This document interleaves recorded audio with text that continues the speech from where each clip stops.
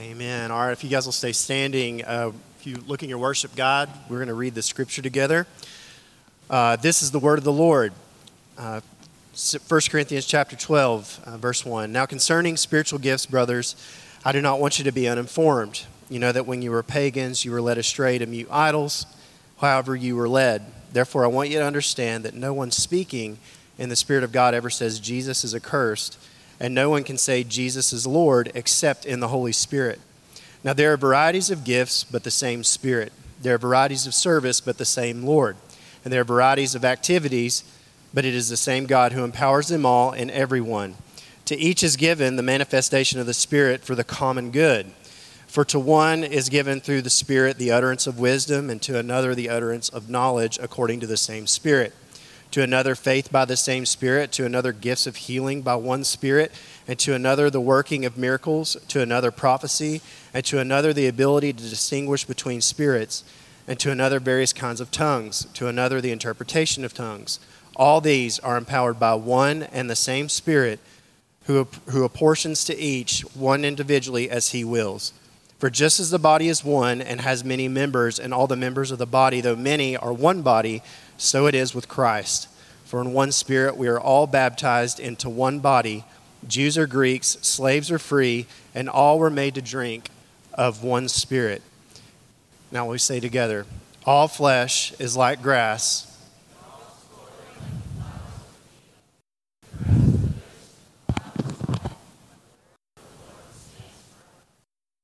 Amen. You guys can have a seat.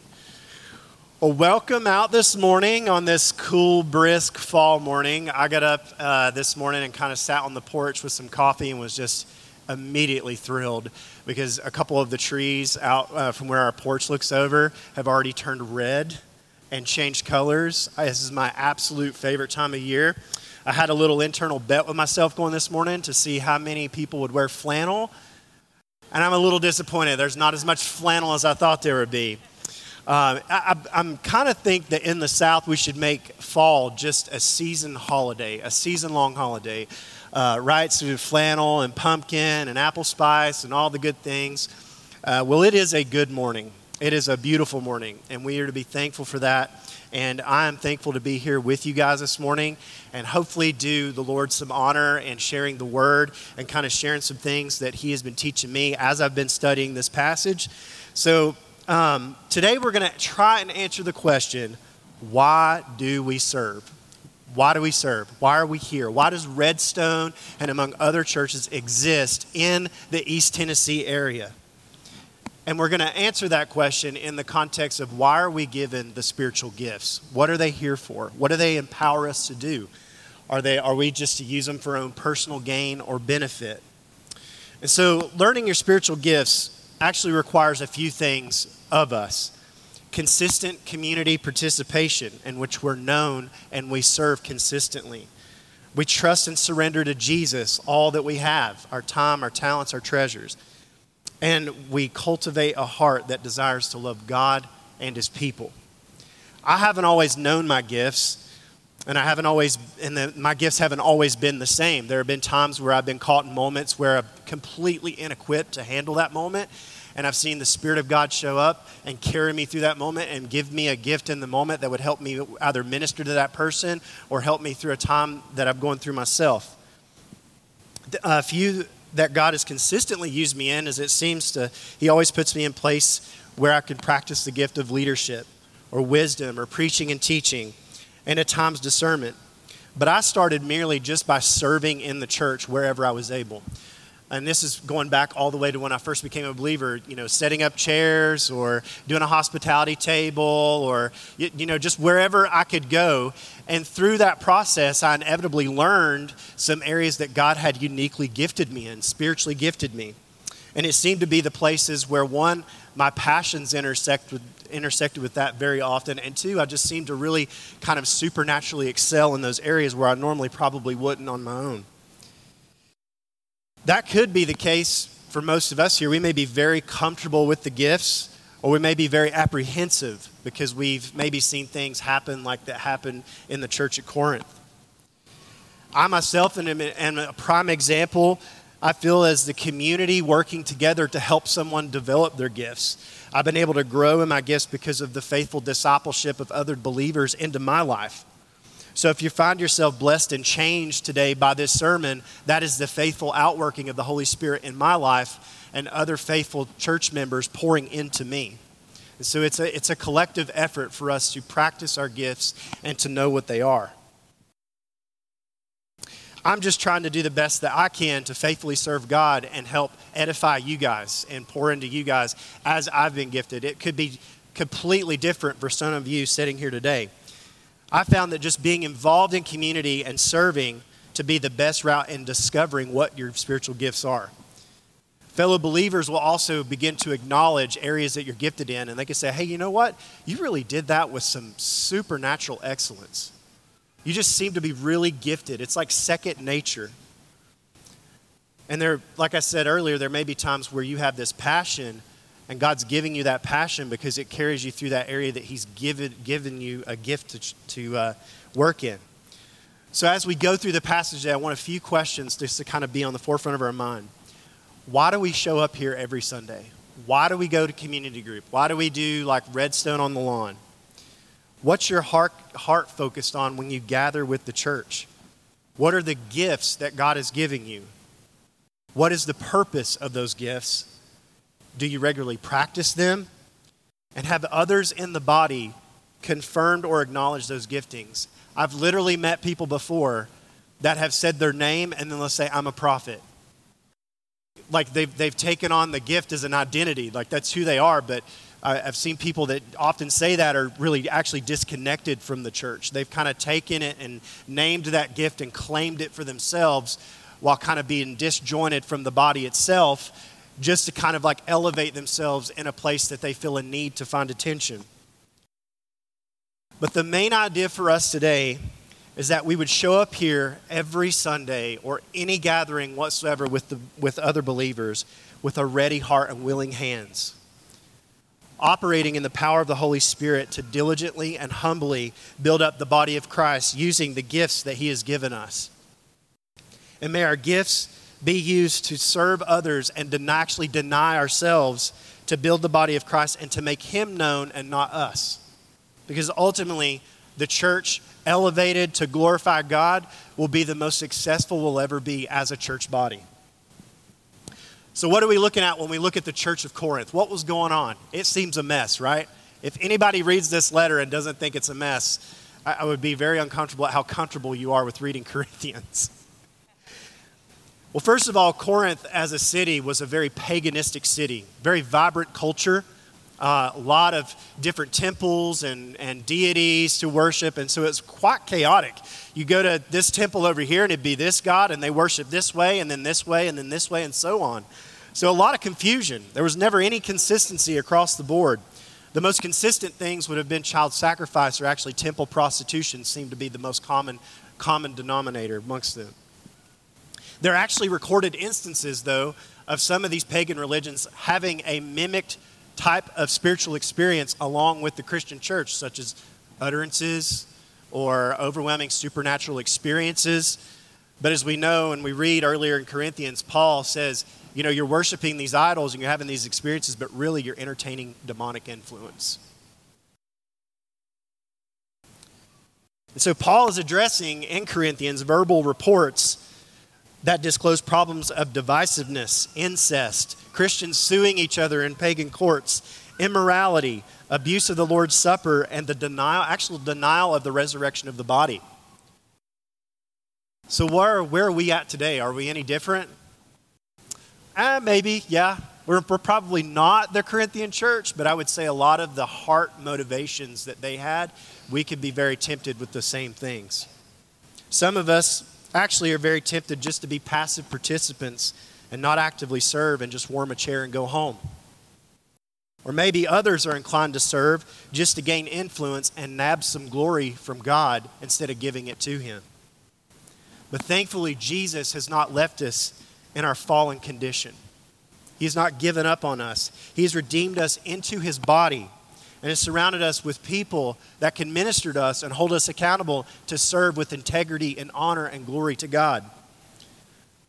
So the current spiritual state of Corinth that we're seeing is that it was a self-oriented and experience-oriented gathering of believers. It was all about the emotionalism, the height of spiritual ecstasy, the exuberance of which the gifts were executed. It was a show. It was meant to glorify men instead of God. And this really goes back to their previous pagan experiences, where we often see that pagan religions appeal to the self more than others. The Corinthians also believed that unity came through uniformity. They had a hyper focus on the gift of tongues.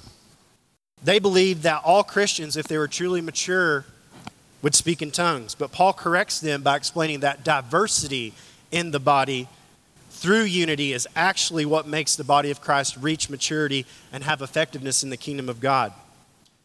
See, when we look at the American church, we're actually not much different. We're taking outside influences from culture and other religions, and we rebrand them, and we say, well, we've redeemed that. We can use that in the church. I've even heard of churches that have taken tarot cards and rebranded them as angel cards for a way for Christians to kind of fleece God in this weird spiritual mashup. But we've also created in the American church a self-oriented and experience-oriented church body gathering as well, where individualism is catered to through worship, preaching, and marketing. Experiences of positivity and niceness are valued more than truth and repentance. A church that prioritizes the individual higher than the actual body of Christ will always be weak and never really grow to full maturity and missional effectiveness. It's a concerted communal effort. It's not weighed on one man's back as we so often see in the South, where it's one big church and one guy that does everything. Hospital visits, preaching. It's just a spiritual gift monopoly all on one person. And that enables the rest of the people just to show up and be spectators and fill a seat and go home and feel really good. It's what we would call something therapeutism. There's a big long word for it. But basically we go just to give ourselves therapy and make us feel better about ourselves. People leave churches today based on preferences or convenience rather than really legitimate issues. For example, in conversations that I've had through the years, they leave because the worship style is preaching personality, the kids' ministry falls flat. Or they'll say, I just don't get anything from the sermons. Or it's not spiritual enough for me. Or it's boring. Or the service is too long. I'm sorry, did God interrupt your day? Hopefully you wore some steel-toed boots today, that's all I'm saying. But when we compare the issues of Corinth to our modern time, people literally leave the body of Christ for the reasons that we would stop shopping at a grocery store, where they don't carry the items that I really like anymore, or my favorite clerk isn't there anymore. Our commitment to the body of Christ is much deeper and more spiritual than we even realized. We're all tied together for eternity. Oftentimes we find ourselves more committed and faithful to secular institutions than the body of Christ.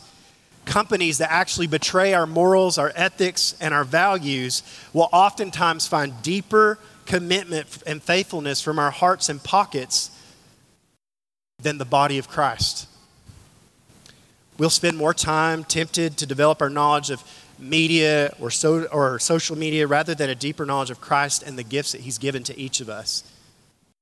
So let's go ahead and look at the passage and kind of look at where we can find some hope as a body of gathered believers about why we serve and why we've been given the gifts. Just to be clear going into this, if you're thinking I don't have a gift, the minute the Holy Spirit regenerated you and saved you and God came into your life, your salvation was made perfect, whole, and complete. God, at that moment, prepared a lot of good works for you to do and equipped you to complete every one of those good works. So take that as an encouragement as we read this today. So starting in verse 1, Paul begins first by stating the issue that he aims to address. The issue was not that the Corinthians were practicing the gifts with vigor or excitement. It was really in the how and the why they were doing them. It was a them show. It was a me show. They were forsaking their brothers and sisters on the altar of popularity and influence instead of glorifying the Father. We see a few things. We see a church where people were being left out of what was supposed to be the Lord's Supper, but it turned into a selfish gluttony fest. We see a church where a guy was committing incest with one of his family members. We see a church where spiritual experiences were pursued and people were torn down instead of the gospel being preached and people being edified. We see a church where believers were abusing the gifts and not pursuing them biblically. Most of us would probably have left the Corinthian church and maybe went down the streets to 2 Corinthians, instead of 1 Corinthians. That was a joke. You guys can laugh a little bit. Or maybe we should consider that we're really not that much different. Maybe some of us have the potential of being just as big of a problem as some in the Corinthian church were being. And one would have to assume that given the issues that Paul would have discouraged them from continuing to practice the gifts, but he kind of doubles down. This is all the more. Practice them, but know their purpose and know why God has given them to you. And I would have to say that a neglect of the gifts is just as bad as the abuse of the gifts. Because whereas one distorts the purpose of them given to God, the other one ignores the purpose of them being given from God. So may that not be us. May our aim be to frequently, constantly, and diligently and humbly use the gifts of God to build each other up so that when we leave here, our faiths are edified and we know that we have experienced a piece of the grace of God. Paul tells the Corinthians that he doesn't want them to operate in ignorance, but that he wants them to understand the true purpose of the church gathered and the church empowered. He's hopeful that they'll repent and get back on track. But the way they were exercising the gifts, they ended up just being a bunch of noisy, annoying people that were actually tearing people down. He instructs him to forget all of their previous inclinations of spirituality and give those up. Don't care what happened at the temple of Aphrodite or Apollos. You're a new creation in Christ. You think a different way. Then he says, however you were led, and by this statement we can see that they were led in all different directions through paganism. There was all kinds of different spiritual experiences from hundreds of different gods. And he tells them, like I said earlier, that they're actually entertaining demons. It was not uncommon to see those spiritual experiences very much mimic Christianity. But this scripture gives us a very insightful piece of wisdom for distinguishing whether a gift is used under the influence and empowerment of the Holy Spirit or under the influence of man or paganism.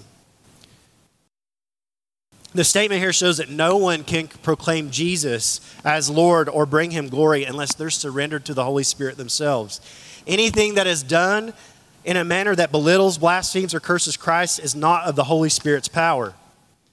I read in a commentary that a spiritual Christian is a believer under the control of the Holy Spirit as compared to someone who is under the control of their flesh or a demonic spirit. We see in Galatians that one of the fruits of the Spirit is self-control.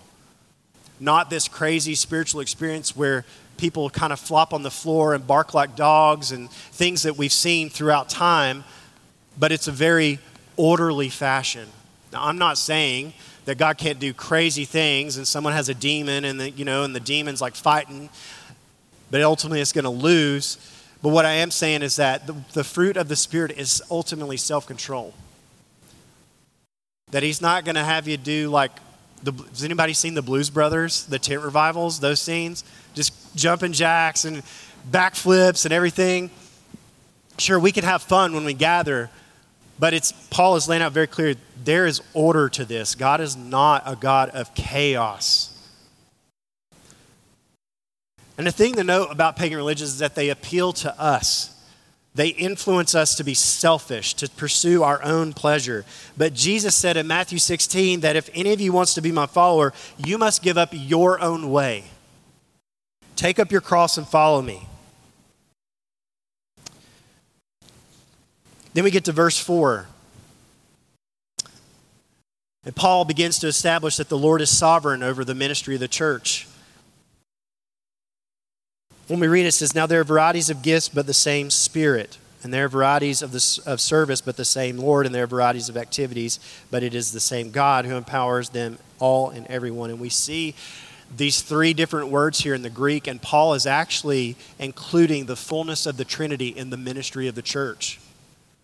You see that gifts are attributed to the Holy Spirit, that administrations to the Lord Jesus, and that the operations are ultimately from the God the Father. This would have been a paradigm shift for the Corinthians because there is one God that is the source of empowerment for all in the church. The reality would be a stark revelation to them. One God empowering many people within one body of believers for one purpose. See, there's a variety of things that we do. We're all separate in different parts, but we're all collectively working together ultimately to achieve the Great Commission. And the Great Commission is not some strategy or ABC step program. It is a supernatural mission given by a holy God. Therefore, a common people such as us need a holy and uncommon God to empower us to fulfill that supernatural mission.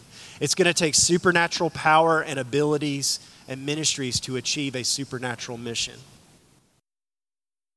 But again, the reigning issue for the Corinthians was that they were tunnel vision on the gift of tongues. And we kind of get a glimpse of Paul fighting this as he lists out the gifts here starting in verse 8, talking about the most common gifts first that they would probably have overlooked. How many of you guys overlook the hospitality desk when you come in? It's okay to admit it. It's okay. But what you don't realize is that God has uncommonly gifted those people to make you feel welcome when you come in the door. And we discredit that and we say, well, that's not really, it's not somebody doing this amazing awestruck thing. But it actually is, because you know how uncommon it is for a human being to show others compassion and love? It's a supernatural gift from God. Have you guys ever been to someone's house and they make you feel so welcome that you just don't want to leave? You're like, wow, I could live here forever, right? I love these warm cookies, even though they're bad for me, and the coffee is amazing, and the energy is just good, and right? That is a supernatural gift.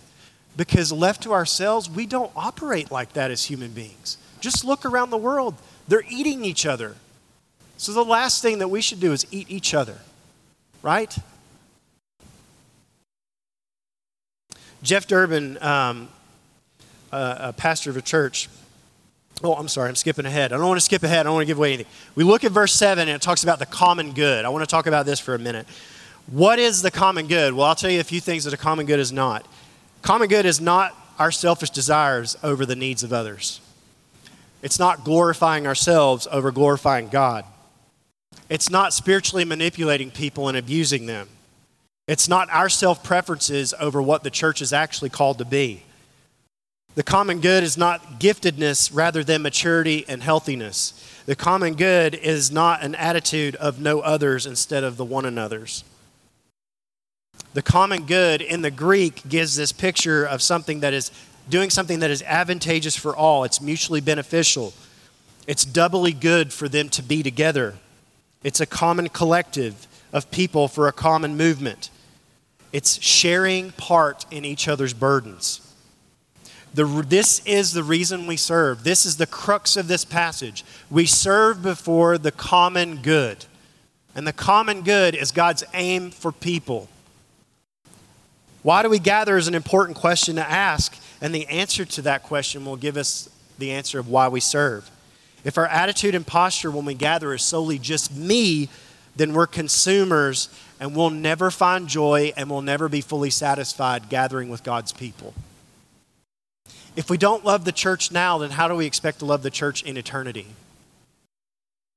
The quote I was about to say, it says, our hearts are either being prepared for eternity or they're not. Love for our brothers and sisters is something that will happen forever.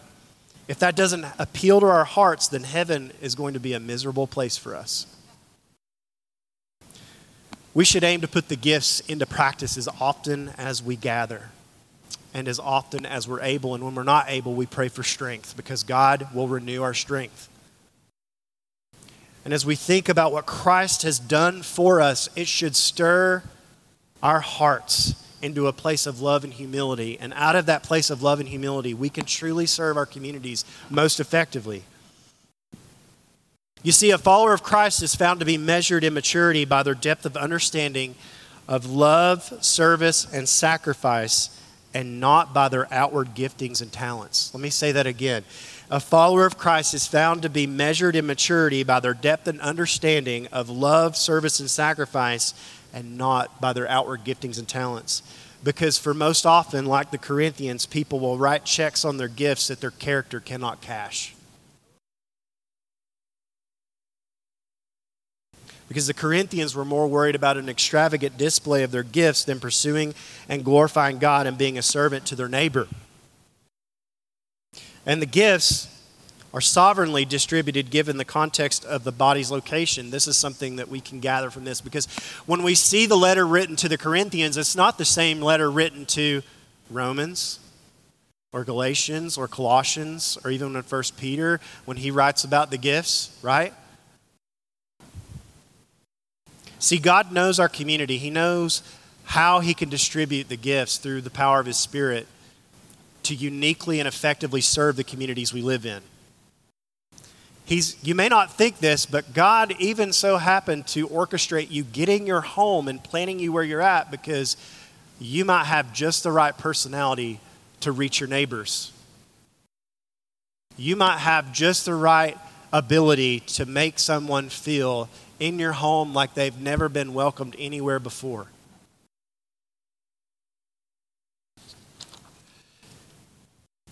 To be an effective church, we have to have the empowerment of the Holy Spirit. Because the things we're called to do are not ordinary things and are impossible and cannot be completed without the power of God in each of our lives. Are we ready at Redstone and willing to work towards the common good while seeking the gifts to help edify our brothers and sisters and glorify God? The gifts were intended for the good of the church so that we could advance the kingdom of God among men. We also are not to envy other people's gifts. All gifts are for the perfecting of the saints. So don't discredit yourself. Don't despise the way God has made you, because he has made you for a unique set of purposes and works that he has prepared for you. Then we get to verse 7 is kind of the mission behind the list of these gifts in verses 8 through 10. We could spend months discussing what each of these gifts are and how they operate in the body. But that's not what we're going to focus on today. Speaking of tongues, I had a funny thought. You know, we believe in tongues in the Ellis household. I was in the kitchen the other morning and Wyatt started speaking, and it sounded like babble to me, but the next thing I know, I had an interpretation and I'm making him a bottle. I have no idea how that happened. It's a joke. You guys can laugh. I had to cut the seriousness for a minute. But these gifts that are listed, if you'll read that list and just kind of look at how they're listed, and I would say often the ones that are listed first are ones we often take for granted.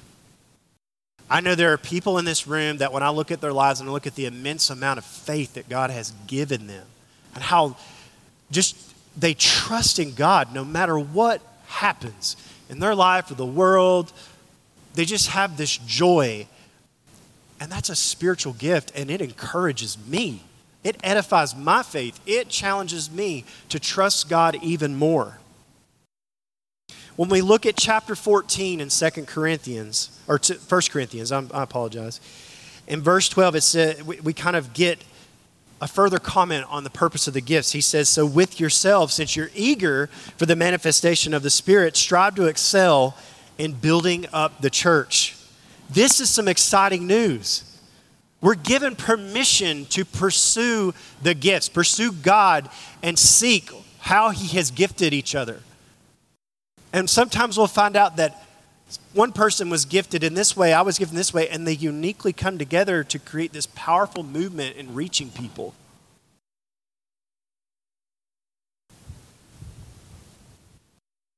How exciting is it to think about that God and the power of the Spirit is helping you to supernaturally have an impact on those around you? Think about that. This could mean that you have the supernatural ability to love people like no one has ever loved them before, or encourage others by a Spirit-endowed ability to have great faith in Jesus, or to make your home so hospitable that people literally never want to leave.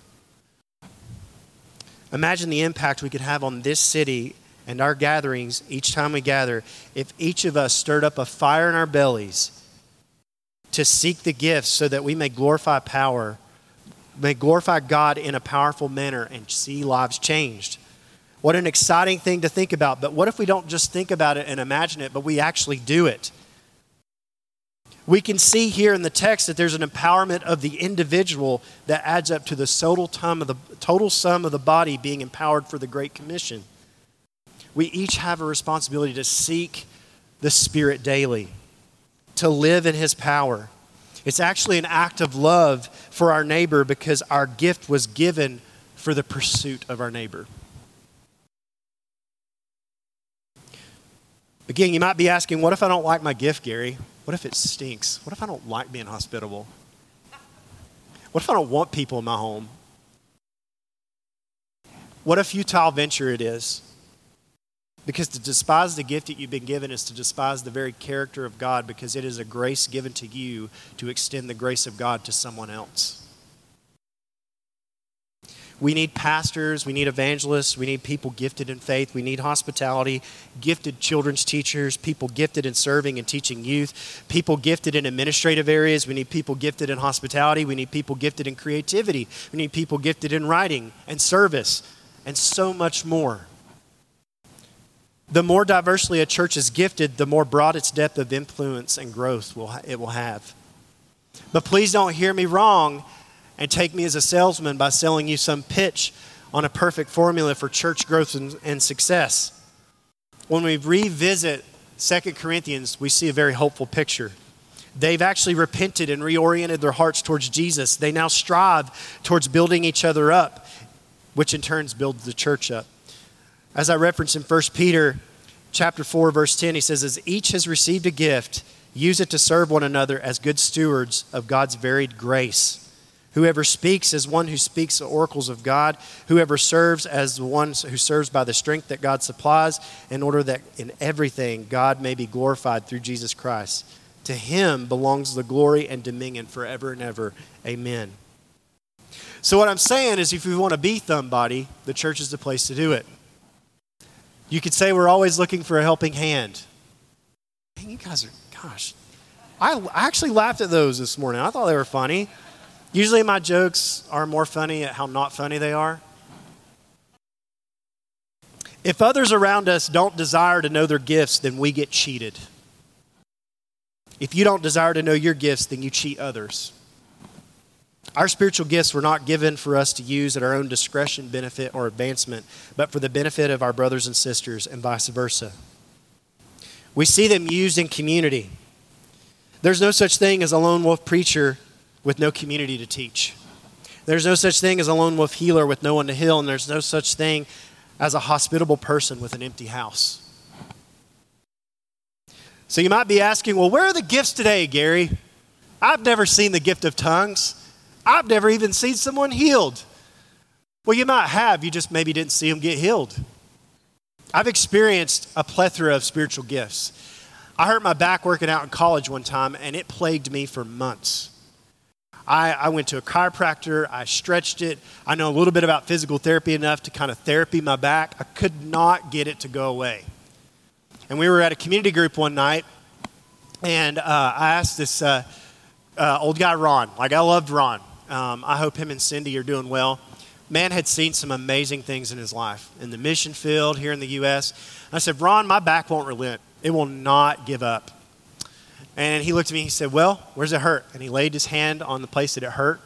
And it was the kind of back pain where if I bent over the wrong way, it would take my breath and I'd get kind of stuck there for a minute. And he prayed over my back, and the next morning I woke up and I could get out of bed and move like I hadn't in months. Now, I can't explain to you how God did that, but it happened. It happened. I don't know what happened. He didn't say anything extravagant. He just said, Lord, we just ask you in your grace and mercy that you would send your Spirit to heal Gary's body. See, there's nothing actually that states in Scripture that the more charismatic gifts will be everywhere in every church at all times. There's nothing that gives that mandate. But like I said earlier, the Lord knows each community uniquely. We may not need the gift of tongues at Redstone, and there may be a day we need it. But only the Lord in His sovereignty will know, and we should trust and be okay with that. Like I said, it's probably that more like we take the lesser common gifts, if we would say it that way, for granted. Maybe some of you say, well, I've heard that the gifts can be earned, that they can be imparted or activated. Well, this isn't like going Super Saiyan in Dragon Ball Z, if anybody knows the reference. No, we read in the following verse and we see that the Spirit sovereignly gives gifts to whom He sees fit and empowers them according to His will, not ours.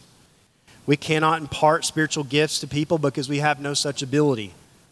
We cannot activate the Spirit in people by claiming that they need a second baptism either, because in Ephesians, it makes it very clear that there is one Spirit, one baptism, of which each believer is baptized into the body of Christ. John MacArthur would say, a spiritual gift is a supernaturally designed ability granted to every believer by which the Holy Spirit ministers to the body of Christ. A spiritual gift cannot be earned or worked up. It is merely received through the grace of God. Let me give you an example. Let's say we have an ocean. We have two vessels in the ocean. We have a sailboat and a submarine. And it's a naval fleet. And we have an admiral that sits over both of those ships. Well, on the sailboat, each man has a different part to play in order to sail with success to the glory of their admiral and to the safety and success of their shipmates. But within the same sea, there are men that find themselves on a submarine and each have a special part to play. These men, although in the same waters, require a different set of gifts and parts to play because their context is different. Still, the same is required of them to do their part for the glory of their admiral and the well-being of their shipmates. Redstone will uniquely look different than other churches, and that's okay. That's okay. We'll have a different demographic. We'll have a different community to reach. That's all right, because the Lord knows what we are doing, and Jesus is the ultimate pastor of this church. He is our shepherd. He will lead us in where we need to go. See, some gifts were probably more common at one place and in one church than were others, depending on the Spirit's sovereign distribution. Some were probably more common at some times than at others, but still the Spirit is sovereign and He knows what He's doing. Then we get to verses 12 through 13. See, our bodies need blood to live. Blood carries all the nutrients to every organ and every place and every space that we have in our body so that we may move. My hands cannot move without blood flow. If I took a rubber band and wrapped it around my wrist and left it there and it cut off the blood flow, what would happen to my hand? It would die. Christians who isolate themselves from the body, they're going to kill their life. They're never going to have joy. You can YouTube sermons, you can podcast sermons, you can do all that. You can sit at home and say you're having church by yourself, but that's not church. You've got the wrong. We don't go to church. We go to a church service where the church participates. We gather with the church. We don't go to church. I think language is very important, especially in our day and age with so much confusion. See, there are many members and each of us are different. We're made different. We have different personalities. We have different gifts. There are varied services that we're involved in with the church. But our aim should be to serve so closely in unity that each of us know each other's gifts. Like if I have someone that needs prayer and I know someone that has this enormous gift of being able to pray with people, I should be able to know and say, hey, that person is really amazing at ministering to people through prayer. Maybe I should go find them. That doesn't mean that we become disconnected from that moment and we don't participate. We can still pray right? We should still seek to have a fervent prayer life.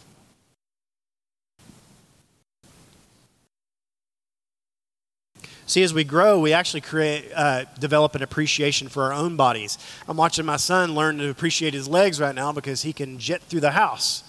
He can ride his little tricycle now, right? As we grow, we appreciate how our body functions. We appreciate being able to grab that glass of water and satiate our thirst with a cool glass of water, right? It should be the same as Christians. As we grow and mature, we develop an appreciation for the body of Christ. So what do we do with this? What do we do with this passage? What do we do with these truths that are in this passage? Do you believe in the gifts? Maybe you don't because of a bad representation or you saw someone abuse them. Well, I would encourage you to remember that just as in all things we do, there's always an earthen, fleshly vessel involved that might mess it up a little bit or a whole lot. Let's find ourselves filled with some grace. Or maybe you're saying, okay, I totally get what you're saying, Gary. I believe you 100%, but still, what do I do? Where do I start? Well, first of all, you just show up willing to serve and love your brothers and sisters. Pray for the Spirit to reveal how He has gifted you. Seek help from the body, believers around you, to help identify your gifts. Serve for God's glory and not your own.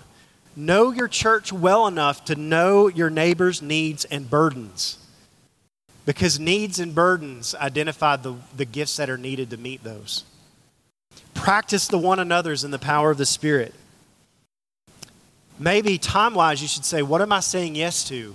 What am I saying no to? Are you indifferent? Are you doing too little or too much? Or are you just doing nothing at all? Start somewhere. There are plenty of places here at Redstone to serve and love the community.